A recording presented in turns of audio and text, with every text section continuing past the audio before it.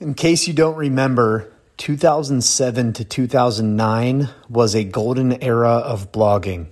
Not my words, a famous podcaster named Tim Ferriss. I was thinking about, and he even mentioned, what podcasting is today. So it's 2020. 2007 to 2009, people and businesses in particular and organizations were thinking, do I need a blog? I'm just going to be a soccer mom and a cook or baker. They were like, I don't need a blog. Except now you look back and think, wow, every single business now needs a blog. It's a must. It's a huge component of searching in Google. It's a huge component of understanding the market as a prospect or as a buyer. It's a huge component of a supplier, understanding who is going to be a good customer of yours. It's just huge all around. So you think about, okay, so blogging it was important for search. Podcasting, will that be important for audio, for Alexa, for Google, for Siri? Audio is incredibly important. I don't understand as a business or as an organization why you would ever second guess whether or not audio is an important component of your business. Is blogging an important component of your business? Yeah, it's table stakes. But in 2007 and 2009, you were in the golden era of blogging.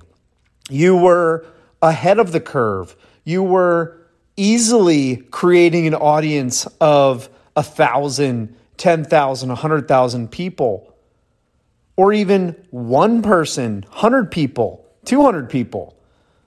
For a lot of the businesses that will hear this, you only need 8 to 10 people to buy your product at $5 to $10 to $20,000 per month or $200,000 per year to have the business that you're hoping to have.